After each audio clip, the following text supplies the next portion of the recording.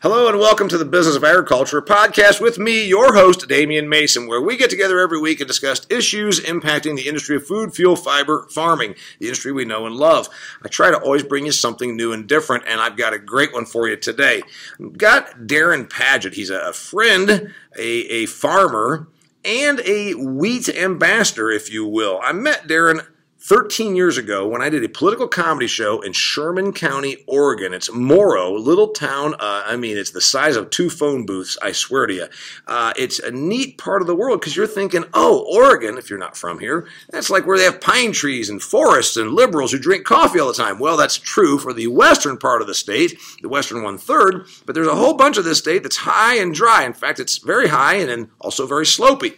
So I came here 13 years ago. I did a political comedy show. I came back the next year and did a presentation for them. And as it turns out, this evening, right now, as we're recording, I'm about an hour and a half away from going on stage and doing my 3rd program for them. So I decided, why not get my old buddy Darren to join me here and talk to you folks about the business of wheat, about wheat exports, about global wheat consumption, about the different types of wheats, wheat marketing, and also what's it like farming in a part of the world where the hills are so slopey the combines almost roll down the hill, and also where there's no rain. Darren Padget, welcome to the Business of Agriculture. Thanks for having me, Damian. It's good to see you again. It's been a while. It's been a while, but you know what? We see each other quite a bit. We see each other not only when I come to Sherman County, Oregon, but you and I have seen each other at the Tri-States Wheat Conference, which is I've done 3 different times for them. That's always held in Spokane, and the Tri-States being Oregon, Washington, and Idaho. You and I also saw each other for a wheat event in Portland, Oregon several years ago. So we kind of cross paths, you and I. Yep, and it's always a pleasure most of the time. We'll see how today goes. I should tell our listeners what's neat is I roped you into doing this because I thought this is something we haven't done. I've never had a wheat person on the Business of Agriculture podcast, and also I've been to your farm. I've been out in Grass Valley, Oregon, where you farm. So I'm going to let you give a little biographicals from Grass Valley, Oregon, a wheat producer, also a secretary-treasurer for the U.S. Wheat Associates, and he is a commissioner on the Oregon Wheat Commission. What else am I missing? That pretty well covers it. I'm 4th generation, and the 5th generation's home to farm now. Now, I know the part of the world you're from, that's not that big a deal. But when you're on the West Coast, we're a little slow, but we finally got here. Yeah, well, in my part of the world, there's lots of folks that have that pedigree. I'm not one of them. As I point out, we're as poor and uninherited as any people that you'll ever meet from our part of the world because my dad was a glorified sharecropper. He was a herdsman, milked cows for other people. So we didn't come from any kind of generational land-held gentry. So here's the thing. I've been to your place, and a lot of folks listen to this. I've got folks that, they sell seed in Ohio, and they, broker machinery in Oklahoma, and they are in the livestock business in Florida. So you're in a part of the world that gets 10 inches of rain per year? 10 to 12, and it happens between September and March. And if we get a May rain, that's like winning the lottery. Okay, so a lot of folks, like where I'm from, we get about 40 inches of annual precipitation, and so they're saying, okay, what's that like? So a lot of folks, I tell them, well, they farm, Darren farms this many acres, but not every year. Talk about that. Well, in the eastern side of the good side, by the way, of the state of Oregon and Washington, you're in a summer fallow rotation, which I believe they're doing a little of that in Kansas still and maybe that part of the world, eastern Colorado. But if you try to grow a crop annually here, it's only going to work about maybe 1 or 2 years in 10. We haven't, people have tried it, and about every generation has to try to annual crop, and there are financial issues that follow, and then everybody falls back into line. Okay, so you don't have any of your acres that you do consecutive year after year? No. If you say you farm 3,000 acres a year, that means you got 3,000 acres of crop and 3,000 acres of fallow. One piece of ground will go a crop in even years, and one goes a crop in odd years. What is your number of acres, by the way? Well, that's pretty personal. Okay, we don't need to get into that. That's good. Some people don't need to hear that. All right, so half of your land gets farmed every year, and obviously half of it does not because it lays there and gathers moisture. Another interesting thing that folks wouldn't realize, the amount of slope. I came up the canyon and I saw fields that were 40% slope. Am I accurate? Yeah, down in closer to the Columbia River, you're going to find the steeper stuff, and then the further you go south, you're more on the plateaus. So most of my stuff is either flat or 8 to 10% rolling hills, but the ground's also shallower too. I'm kind of a 40 bushel guy. Down where you're talking about, it'd be more like 70 or 80. Yeah, so the slopier stuff meaning, and for you dear listeners, the Columbia River divides Oregon and Washington. So basically, to get here, you land in Portland, you drive east mostly for about 100 and some miles, then you turn south, and then you start going up this big gorge. And it is steep, and I'm telling you, there's 40 and 50% slopes that have agriculture on them. And you're saying, Darren, that ground has a deeper soil through whatever the glaciation or the way the wind blew it. Yeah. So it's a deeper, better soil, and it'll produce more. It's just that it's harder to do because you walk out, you step off your combine, you're going to tumble down the hill like the runaway pancake. Yeah, you want to be careful where you park, and if you got to when nature calls, you better be paying attention to how you position everything. There are accidents. There was one last year where an elderly gentleman went off a hill and he lived through it, but it wasn't very good. You talked about when nature calls, because I'm a lowlander, and I think we've got slopes to manage on my property because we've got some 8% slope a couple of places, maybe some 6 to 8% slope on a couple of my places.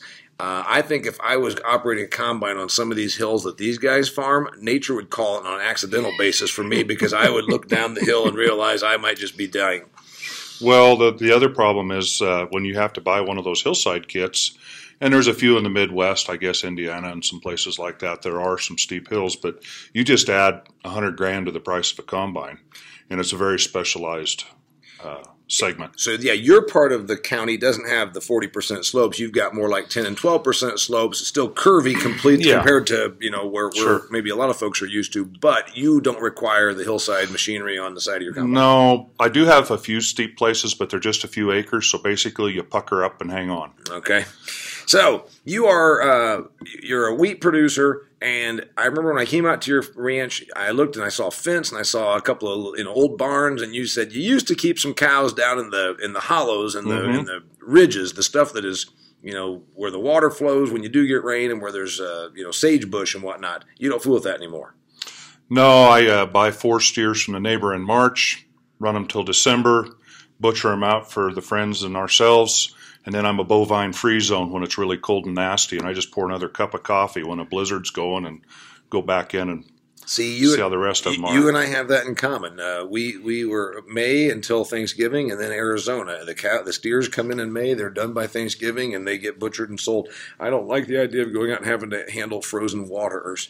So instead of livestock, you've got quite an interesting sideline. We're going to get to that in a little bit. You are on the Oregon Wheat Commission, and then you are with the U.S. Wheat Associates, and you're the Secretary of Treasury. So that takes some time.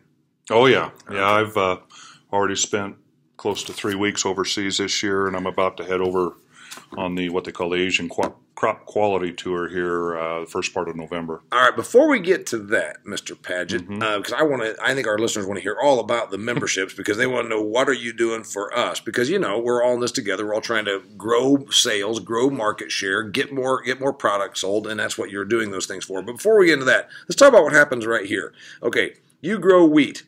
I don't know a lot about wheat because Indiana is fairly inconsequential to wheat. We grew it always growing up because we needed wheat straw for our dairy operation. There was wheat on my property this year because I rent my farmland to a dairyman. He wanted the straw, needed a place to go with manure in July. That's another issue you have in our part of the world. Here you would just take it out to your fallow ground. We have none. So if you need a place to get rid of manure starting in July, you plant wheat, and that way you can pump out all your lagoons and use the ground in July. So you get the straw, get the place to go with manure. And the other thing is, then in late August, early September, he came in and worked the ground and worked the ground and worked the ground, and then put in alfalfa. If you're going to work the ground to where you can dribble a basketball off of it like you want for alfalfa, you don't want to do that in May in Indiana. Otherwise, you'll get 3 inches of rain and your farm will be down the Wabash River. So that's what I know about wheat. We grow it. It's hard. It's red winter wheat, and that's what I know. There's 5 other kinds. You tell me. Well, that's the dominant class, and of the wheat crop, nationwide, 50% is exported. The P&W, soft white, is the big one. There is some hard red. Wait a minute. There's somebody listening to this in Iowa that says, what the hell is he talking about? P&W. Pacific Northwest. And you also sometimes call it the Inland Northwest. Sometimes. Okay. Yeah. So here in the Pacific Northwest, the dominant wheat species is? Soft white wheat. Soft white. And then what we grow in places like Indiana would be hard red. And ours is winter. Yes, and soft white is winter here as well. Okay. Is there spring wheat that happens here? Yes, but in this dry area, if you plant spring wheat, you're going to take a 30 to 40% yield hit typically. Because you don't get any moisture to get it The going. only reason we plant spring wheat typically, and there are exceptions to the rule, as there are always, it's to clean something up. A disease issue, a cheatgrass issue, some kind of a weed issue, breaking a cycle, stuff scientists know that get paid a whole lot more than I do to know what's wrong. At that point, yield is not as important as taking care of a problem that the field presents, and the way to do it was to put in the spring wheat. Yep. Okay. Yeah, I mean, we can grow one of three things in this dry area. We can grow wheat, or we can grow wheat. Actually, barley used to be a little bit here, but that market kind of died in the 90s. And you will see some spring barley, but the winter barleys are gone, and it was feed barley, not malt barley, because we don't have enough elevation typically. You need to get into southeast Idaho to get that. And from an economic standpoint, feed barley versus wheat, it just doesn't pencil out for you to try and grow feed barley? It used to on the rockier ground, and it matured a week to 10 days sooner than the wheat did, so it kind of worked. But as the economics have evolved, the breeders looked more towards the malt crops. We all of a sudden didn't have the quantity we needed to be consistently exporting, so wheat has kind of taken over. CRP came in, took a lot of those thinner acres out, and so we've been 100% wheat for a number of years. I mean, I've raised a little barley, but it's pretty sparse. When you start describing the wheats, okay, there's soft white and there's hard red. So you said hard red is the dominant. If I'm talking Kansas, which I think is still in the nation, is Kansas still the number one wheat producing state? Kansas and North Dakota. Okay, Kansas, North Dakota, and then Oregon and Washington play. Oregon's number 12. We're number 12. Washington is in the higher end of that. Oregon grows about 50 million bushels annually. Idaho, it's more like 90, and Washington's up in the mid 100 range depending on the year. Okay. So the white wheat crop is probably 250 million bushels out of 2.2 to 2.3 billion bushel nationwide wheat crop. Okay, so soft white, your product goes for what product? So your soft white goes to what stuff that I eat or I feed? Well, Ritz crackers. Okay. Triscuits, Oreos, pita bread. It's very low gluten. So crackers and baked goods is where soft white goes. Confectionery flour, that kind of thing. Your hard red is your bread flour, which obviously and you got to have 13, 14% protein to make a good loaf of bread. Well, soft white, not always, but typically what's thereafter is 8 to 9% protein. So you got a whole different deal. And 85% of the crop grown in the Pacific Northwest is exported. 85% of the Pacific Northwest wheat goes to export. I knew that you're going to get into that, and we're going Okay, we'll do that the next segment. We're going to do that. No, we're going to do that in a second. After we take a brief commercial break, and by the way, my listeners are saying, commercial break, what's he talking about? Did you pick up a sponsor? Of course I did. The sponsor for this program is Damian Mason, reminding you that if you need a speaker at your agricultural business meeting in 2019, please check out my stuff at DamianMason.com. I'd love to work with you, just like I'm working with Darren and the Mid-Columbia producers here in Moro, Oregon this evening. Okay, back to your thing. The soft white being lower gluten and lower protein. So it's baked goods or particularly, crackers, those kinds of things. But has the gluten nonsense, the gluten-free, gluten intolerance trend, has it helped consumption of soft white? I really doubt that. I think gluten is gluten, and people have their impressions, and that's one of the things that your grower groups continually battling through the education and stuff. But So really, it doesn't matter. You grow what you grow because it's what you can grow most efficiently, and then it's a matter of finding the product's usage. Is that the way it works? Yeah, and every class has its challenges. You've got the soft red community in the middle of the country that competes with soft white out of the Gulf. You've also got, as your hard red winter, as you said, you've got your hard red spring, which is really kind kind of considered the cream of the crop of the major varieties, and then you got your Durham, which is very much in the northern tier of the country, which is more your pastas and things like that. All right, so 85% of your stuff goes to export. We're going to get to exports in a minute, but before I do that, since I tell folks I willingly admit my strengths and my weaknesses. I really do a good job of keeping up with what happens on the consumer end. Production stuff I understand pretty well, but as far as grain marketing, man, I hated that class. I don't want to do it. I don't do it. I cash rent my farmland out. When I look at wheat prices, I see a Kansas City price, I see a Minneapolis price, and I see a Chicago Board of Trade price. Tell me the difference. And they're all different. Well, they're all for a different class of wheat. There we is go. spring wheat, yeah. Chicago is what we hedge off because that's soft red, so that's soft white. We play the basis game. So the difference between soft red and soft white is almost nothing. Color. Okay. And the end-use qualities are a little bit different as well. But pricing? Same. Yeah, well, yeah. I mean, you've got it. Portland, soft white's kind of a ugly red-headed stepchild in somewhere. It's its own little bird here in the Northwest. So really, there's only to know where soft white goes and to know where soft white winter wheat prices are. You just really have to find pricing in the Northwest. Well, we have the exporters giving bids twice a day, and in Mid-Columbia Producers, where you're at tonight, probably one of the leading co-ops in the country as far as having marketing opportunities for the farmer, should they choose to use them. And we tend to use what we would call the base price contracts out here. We don't call them hedge to arrives because that has negative connotations going back a few years that we all remember. So that Minneapolis price and that Kansas City price versus the Chicago Board of Trade price, tell me again the difference. I know there's a difference. Different class, yeah. Okay. So Chicago is soft red, and Minneapolis is spring wheat, and Kansas City's red wheat. Okay, so it's if you're trying to use anything for a basis on that, you got to first think of what it is you're producing. And absolutely. And then yours obviously is going through Portland. Okay, you said that 85% of the stuff grown here in the Northwest goes to export, mostly to Asia. Yes. And all out of the port of Portland, some of it out of Portland, some out of Seattle, some out of where? Yeah, the majority of it goes. Portland is actually one of the biggest grain shipping ports in the nation.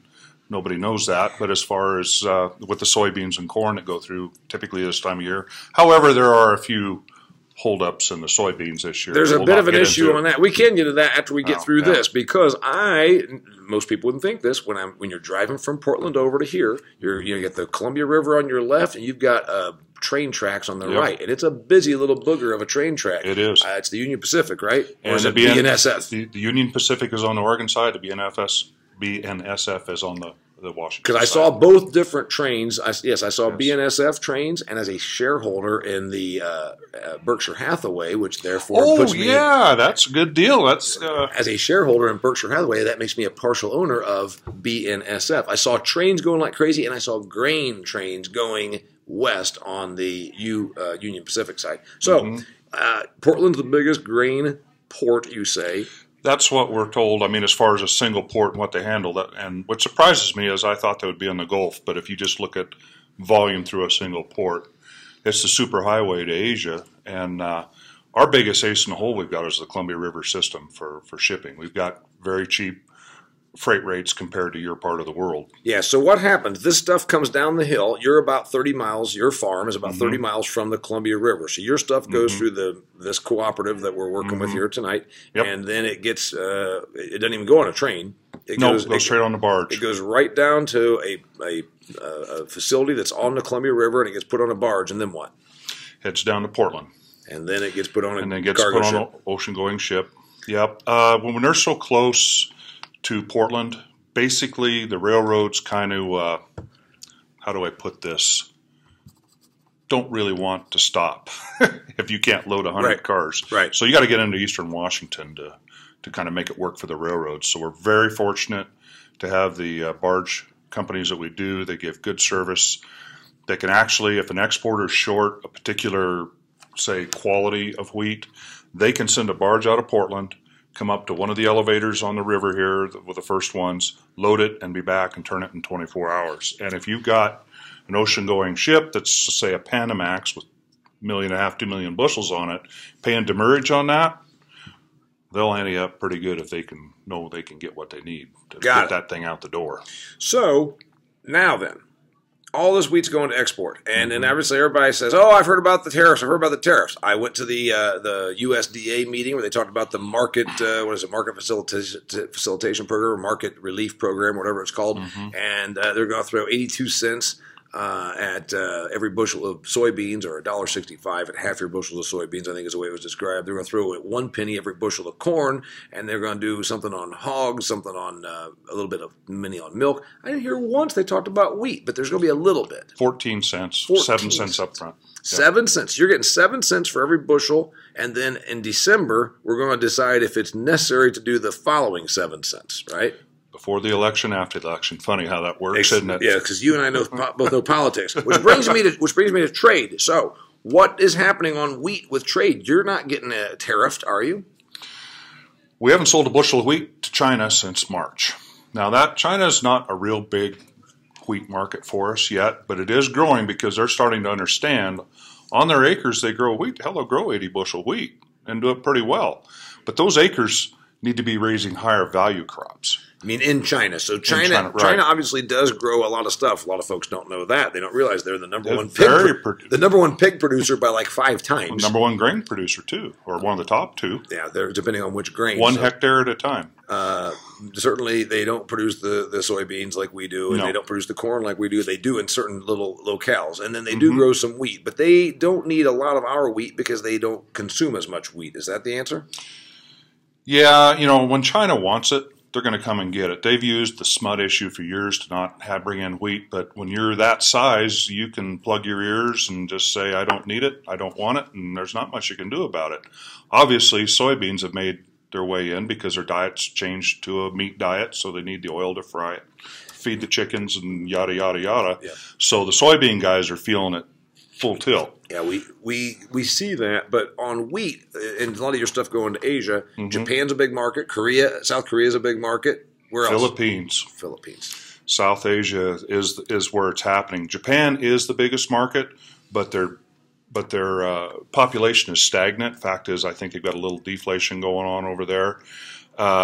Very steady. Because the more affluent a culture becomes, the less they reproduce. I tell my audiences this all the time, Darren, that China reversed its one-child policy because they want to get more population growth, and it's not happening because once people start living well, they stop having 10 kids. Well, and what I've traveled over there, the one thing I've seen is the diets are changing, and they're wanting a more westernized diet, and that means less rice. And I was told in March when I was in Korea that rice is for old people. You see, it is very much a thing of this is what Grandpa ate. Grandpa ate rice and Grandma ate rice, but we're going to eat what Americans eat, which is why I've worked for the potato folks. The potato folks feel pretty good about growing markets in Asia, and then, of course, you do as well. So which brings me to your remembering, Oregon Wheat Commissioner, since 85% of your stuff goes across the pond, and then the U.S. Wheat Associates, you being the Secretary of Treasury, you take a lot of trips. I might point out to our listeners, when he goes there, they don't send him just because he's a good talker about wheat, because he's a good grower of wheat. They send him there also because he's 6'10". So he's got a 6'10" guy going to Asia. I think they use him as Godzilla over there to kind of just scare the locals. I don't know. So anyway, you've been to Korea, you've been to Japan a number of times. Tell me about what happens when you go there. Well, typically we've got 13 overseas offices and 2 in the United States. So in those offices, you have representatives over there. And we would all like to think that you could just do this over the internet. Well, you still have to do business in person. It's relationships. So back in 1949, after World War II, Oregon actually had a lot to do with it, sending some people over to Japan and teach them new baking techniques and so forth. And that is what really has become U.S. Wheat Associates today. It has evolved, and now you've got overseas, 13 overseas offices, heavily into Asia. And so if I can remember all this, you got 1 in Tokyo, 1 in Taipei, Seoul, Singapore, Manila, and I think I'm missing one. And then you've got Mexico City, Santiago, Casablanca. They just did close the one in Moscow. Valentina retired, and we really don't sell any wheat to Russia anymore, and are not going to, so that didn't make a lot of sense to keep it open. No, we haven't sold wheat to Russia since 1980 in any large part, have we? And more importantly, with what's happened in the Kazakhstan, Uzbekistan, not to mention Ukraine, and Russia itself. Remember, Russia is, after it got broke into all of its satellite countries, is still the largest landmass on Earth. They've got plenty of ground where they can throw wheat in the ground. Well, and if they ever figure out and get a stable government, look out, because they're going to just knock everybody on their butts with what they could actually produce. Well, yeah, it's their South America's problems is infrastructure. The former satellites of Russia and Russia itself, their problems are a political system. So they all have the capacity to be more productive, but one of them is infrastructure, and the other one is political problems. And you talk about growth and different things. Where we look right now with U.S. Wheat Associates, and is a bigger emphasis on South America. Okay. And South Asia. I mean, South Asia, the populations are still growing. North Asia, it's more stable. So how do you service the challenges? How do you service that growing population, but not ignore your steady, everyday, consistent cash customers? Your Japan, your Taiwan. Now, Korea is an interesting one there. They're number 5 or 6 on imports. They've got a 50 million population, but yet their consumption is growing not only domestically, but they export to China. Darren, I have a question for you. TPP. Everybody thought, "Oh my God, this is the death of us." And I said, "Well, it wasn't already existing anyhow, and no matter who had gotten elected, TPP was going to go away." Then there's rumblings now that we're going to we've restarted talks with EU, we've restarted talks with Japan, and there's going to probably be some of this that still does come to fruition. We're already selling stuff to these Asian countries. You go there for a reason, right? What do you think? We're going to sell more? Could they buy more wheat? Could these countries buy more wheat anyhow? Well, they can always buy as much as they want. I mean, there's very few countries that you've got 100% market share. The Philippines would be the closest. That has nothing to do with trade deals. It's because they're smart. I don't buy all of my stuff from one single supplier either, except for almost nothing. Because when you're over the barrel, you're over the barrel. But if you want quality and consistency, you come to the U.S., and that can be good and bad. So how many percentage of the bushels do you think we have in most of those countries? 50 to 70? Depends on where you're at. Philippines, you said Philippines is very high. And that's because they've been a U.S. friend forever. Well, yeah, and you look at Indonesia, and we're looking to make a bigger push in there, in Malaysia, and you got Australia out the back door, but they've got hard wheat, and we have soft wheat. So the class, but nonetheless, for a price, you'll change, right? Yes, you talk about your suppliers that you go to.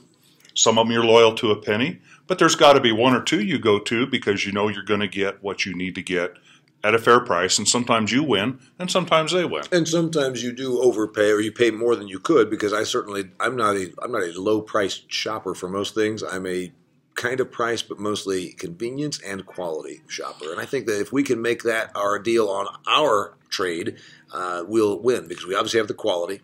You see that when you work for the meat groups. I was told when I did a thing for the pork folks in December that it's very common in these Asian countries, particularly, where they buy boxes that say U.S. beef or U.S. pork, and then they recycle them, and they throw their own crap in it, so it looks like it actually came from us. That happened in the Philippines. There was substandard flour coming in. It was the Philippines. Anyway, somewhere in South, we've got a guy by the name of Roy Chung. The guy's a rock star. He's worked for U.S. Wheat since he's 23 years old. He's 68 now, I think. And, he can take a taste of the flour almost and tell you where it came from. Oh, my. And somebody was schlepping off flour as U.S. wheat based, and their results were not panning out. Sure. So of course he found out about this and fielded the complaint and said no. Used the solvent retention machine, went in, said this isn't U.S. wheat, and you're getting taken to the cleaners. And you got to have people like that. And the one thing I've learned is with these individuals, you cannot buy passion. That is ingrained in them, and that's what they're over there working on the U.S. producers' behalf. And in sometimes not very nice places of the world to live.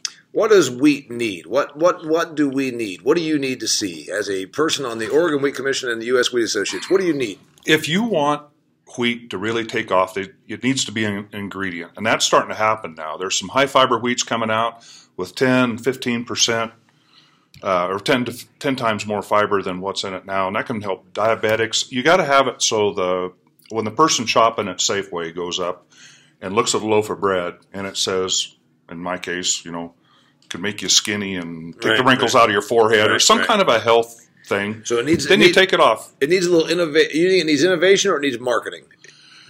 A little of both. But I would say the innovation would be the leader on that a bit, because if you got that right selling point, I mean, we're both sitting here, we've got iPhones or Droids or whatever, and there's a reason why we all have them, and you need to tap into that market. What has been the issue you think that wheat has gotten wrong over the last 10 years? Is there anything? I mean, is there anywhere they stubbed their toe or screwed up? Oh, I'm sure. If you want me to be specific, I'll have to think about that for a little bit. Okay, well then tell me this. Opportunities. We can talk about trade. Now, we always love to say that, and as I point out, well, let's not get too wound up on trade. Remember, Kazakhstan learned how to grow wheat. India learned how to grow wheat. Australia is growing more wheat. So this idea that we're just going to keep producing and find some foreign country that's never seen wheat before is a complete mirage. Everybody has seen wheat, and everybody can produce it. So besides trade, where's the opportunity? Demand typically goes up about 2% a year worldwide. So, but our yields have kind of kept up. And when you go, and I'm going to get in trouble for this one, but the wheat guys go, well, we're losing acres to corn, we're losing acres to soybean. I'm going, well, I think the market's working, and the GMO issue is front and center. There is no GMO wheat. There is no GMO wheat. There's never has been. Yes, there was an outbreak and there's been testing, but there is no commercial GMO wheat. And I've talked to a couple of friends, and they told me that, they want to feel good. Ladies that bake, and I buy the special non-GMO wheat, that I pay $10 a sack for, and I say, well, I hate to break it to you, but there's no such thing as GMO wheat, right? No, and people think that they've lost that edge because we do not have GMO. I'm thinking, the market works. Corn has it, and if you can raise 300 bushel corn, you probably ought not be growing wheat. Yeah. So you think that we're where we need to be on? We don't need genetically engineered wheat, is what you're saying? There are a lot of breeding techniques that are coming down the line. You got CRISPR technology, you've got dihaploids, things like that. What used to take 10 years now can be done in 5 or 6. Yeah, the pace of development is much better. So opportunities you think we're doing fine on it, and then 2% growth in demand. Is there a chance to sell more through, you think, the trend? I mean, obviously the gluten thing is a trend against you, but that will go away. Remember, I've seen low fat, I've seen all this crap. I saw no steak, no red meat, and then that's back. So I think the gluten thing has got another couple of years, and then it goes. And it's down, but that's just the mindset, and that's the popular thing on social media and the coffee shop or the Starbucks and different things like that. And gluten gets blamed for a lot of stuff, for a few extra inches around your middle and stuff, yet for some reason nobody's suing Apple or Sony or any other or sedentary type devices that are not keeping us moving around sedentary anymore. Lifestyle.